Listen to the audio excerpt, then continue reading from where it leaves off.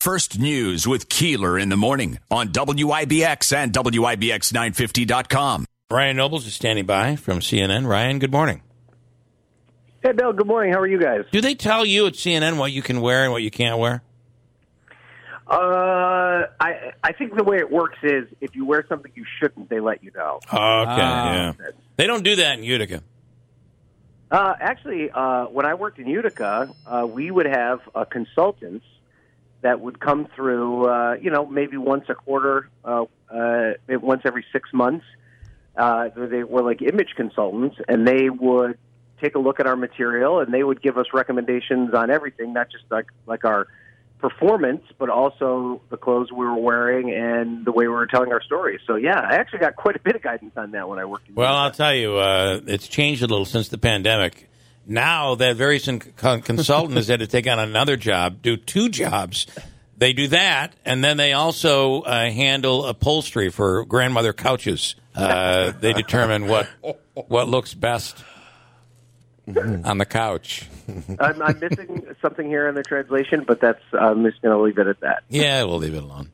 But I've seen that upholstery before. That's all I can tell you. I've seen it before. Bill's saying that he gets the two jobs confused. Sometimes, yeah, I think he gets confused. It's like, I wouldn't put that on a dress. I would put that on a couch. That's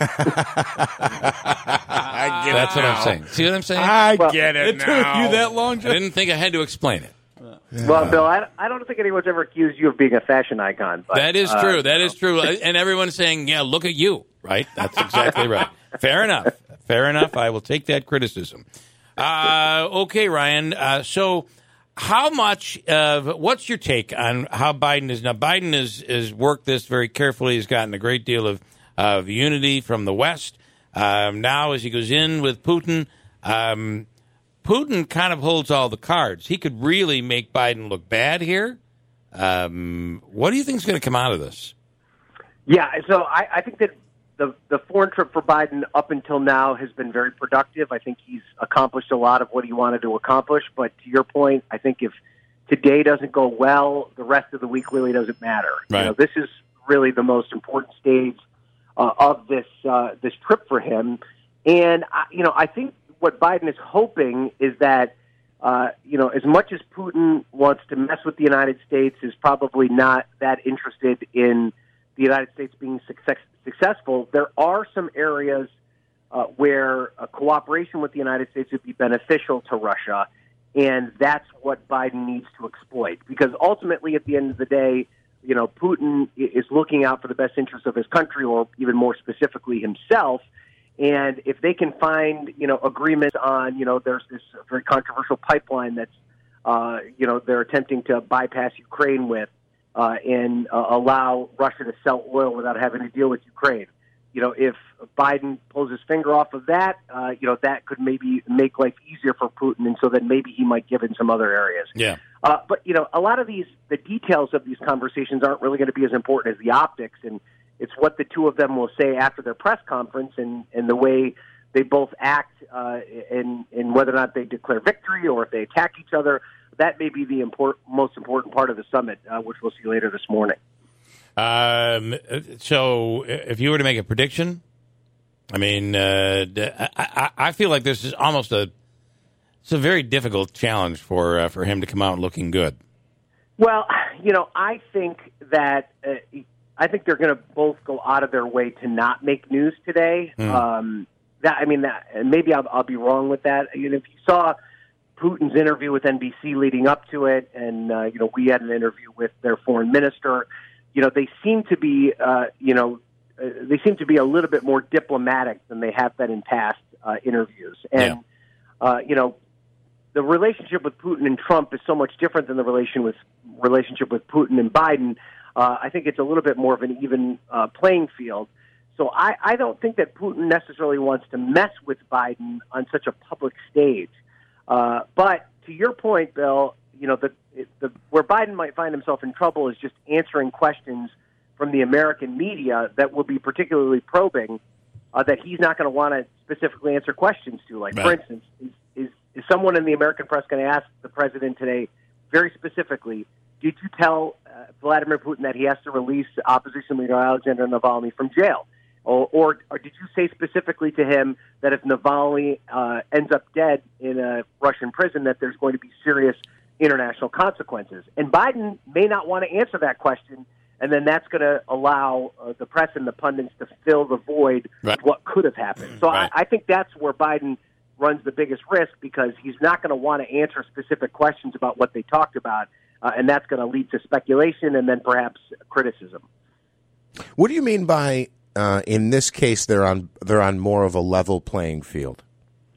Well, President Trump did not have any kind of diplomatic experience, with world powers when he became president of the United States. It just wasn't something that he had experience with. He didn't understand foreign policy. He was never really a part of foreign policy.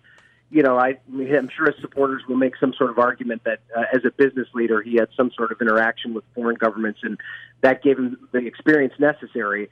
Joe Biden's been doing this since the late 70s. This is, he's known Vladimir Putin personally since the late 70s. He understands how he operates. He has a historical and experiential knowledge of the way Russia has risen and fallen over the course of his diplomatic career. So this is his wheelhouse. Biden understands foreign policy in a way that a lot of other presidents don't. I'd make the same comparison with Barack Obama. Obama was not on the same playing field that Biden would be going into a situation like this. And then, of course, Trump also had the baggage of Russia attempting to intervene in the 2016 election, and just how much Trump may or may not have known about that, and whether or not his campaign benefited from it. It just put him at a stark disadvantage that Biden didn't have. So that's what I mean by that. And this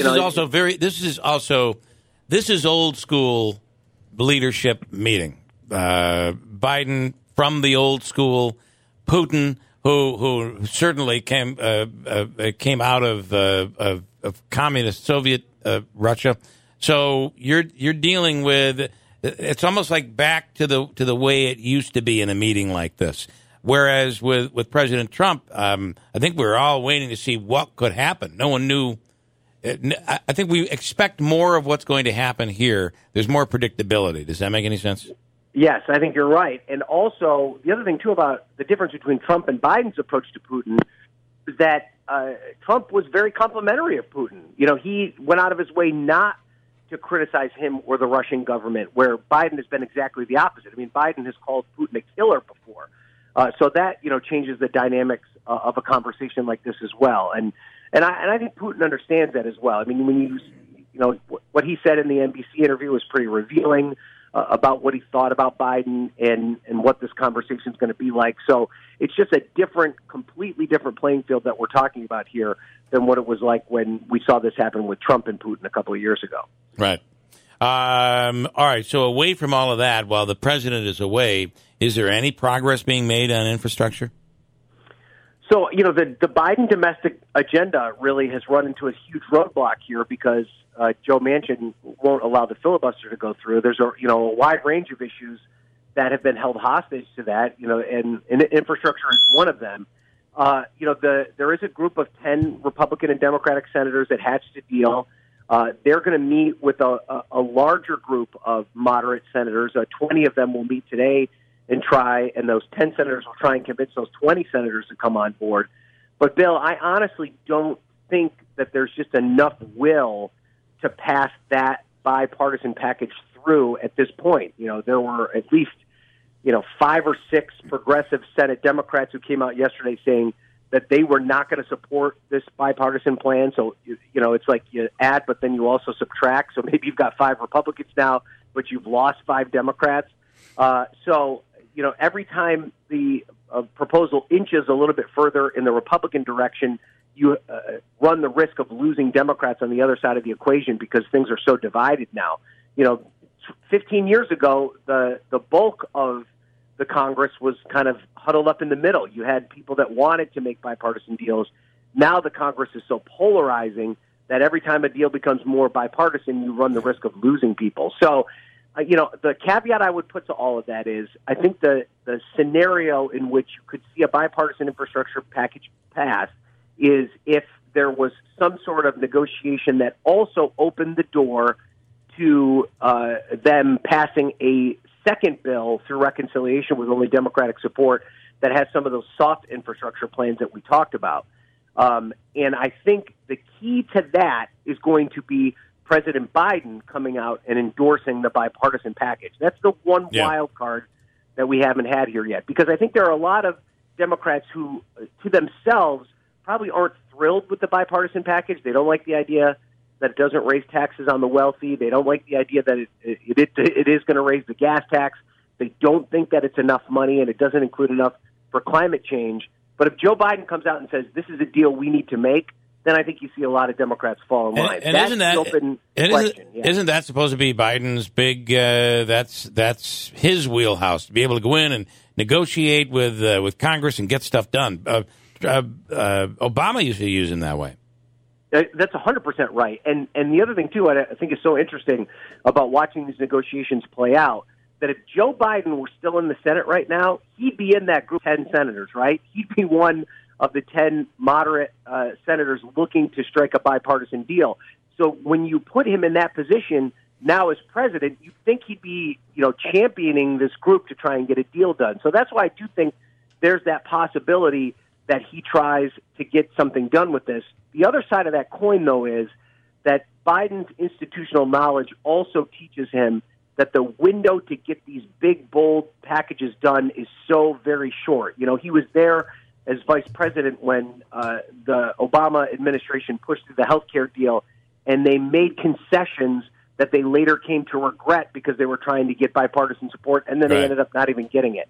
So, I do think that Biden, this is the end of his political career. He's not in the middle or the beginning. If he's going to shoot his shot, he's got to do it now. Yep. He may decide that it's not worth it to go the bipartisan route because he wants this big, massive package. The question, though, is he even able to do that because of senators like Manchin and Sinema who may not let him go down that route? It's a really interesting dynamic that's going to play out over the next couple of weeks. Story out there today I thought was pretty interesting of involving January 6th, the Insurrection Day. And it says that the social media platform Parler, which I think was shut down? Was that one of the ones that was shut down? Yeah. We're taken off of all major platforms. Yeah. So Parler turned over several posts to the FBI and the Justice Department prior to January 6th. They said were alarming and felt warranted investigation by the FBI, and the FBI let it drop. So, Parler was blamed. It doesn't sound like Parler was at fault. They came forward and said, we're seeing some stuff that could be really, really bad. You guys should look into it, and the feds did nothing. I thought that was pretty remarkable, too, Bill. My jaw dropped when I saw that Parler, that there was evidence that Parler relayed that information. And there's two sides of it that I think are interesting. The one that you point out, that Parler was actually kind of a good steward of this information when, the criticism of them has been that they've been kind of a home for this, kind of anti-American white supremacist rhetoric.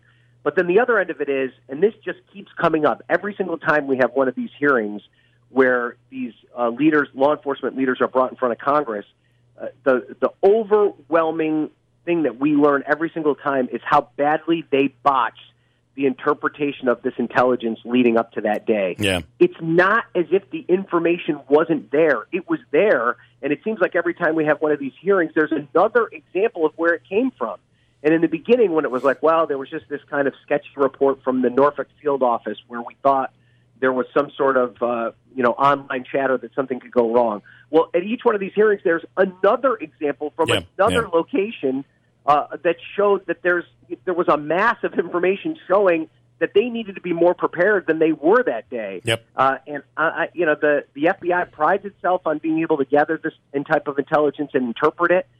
They clearly botched that, and it makes you wonder what other examples of this are simmering underneath, on the dark web right now that we're not even aware of, that they're not paying close enough attention to. And I think that's an area where there's going to be a need for serious reform, because it just doesn't seem that this version of the FBI understands how to interpret online chatter and then take advantage of it in a way to prevent stuff like this from happening. It's really shocking, and it's something that we're learning about each and every time. The other thing that came up yesterday was how these online groups were using cryptocurrency to kind of funnel money into some of these groups, and that there's the threat that that's something that's still happening, and that there could be bad foreign actors that are funneling cryptocurrencies into these, domestic terror groups, to encourage them to cause a ruckus. And we don't necessarily have that great of a track of it because cryptocurrency is so underground right now. So, there was a lot of revealing stuff in that hearing yesterday. All right, interesting stuff, Ryan. Thanks so much. We'll do it again next week, and enjoy your week. All right, Mets in Washington this weekend. I'm hoping to get to a couple of games. First place team looking very good right now. Well, they're looking pretty good. Loving this right now. All right, thanks, guys. Good stuff, Ryan. Thanks. All right, bye-bye.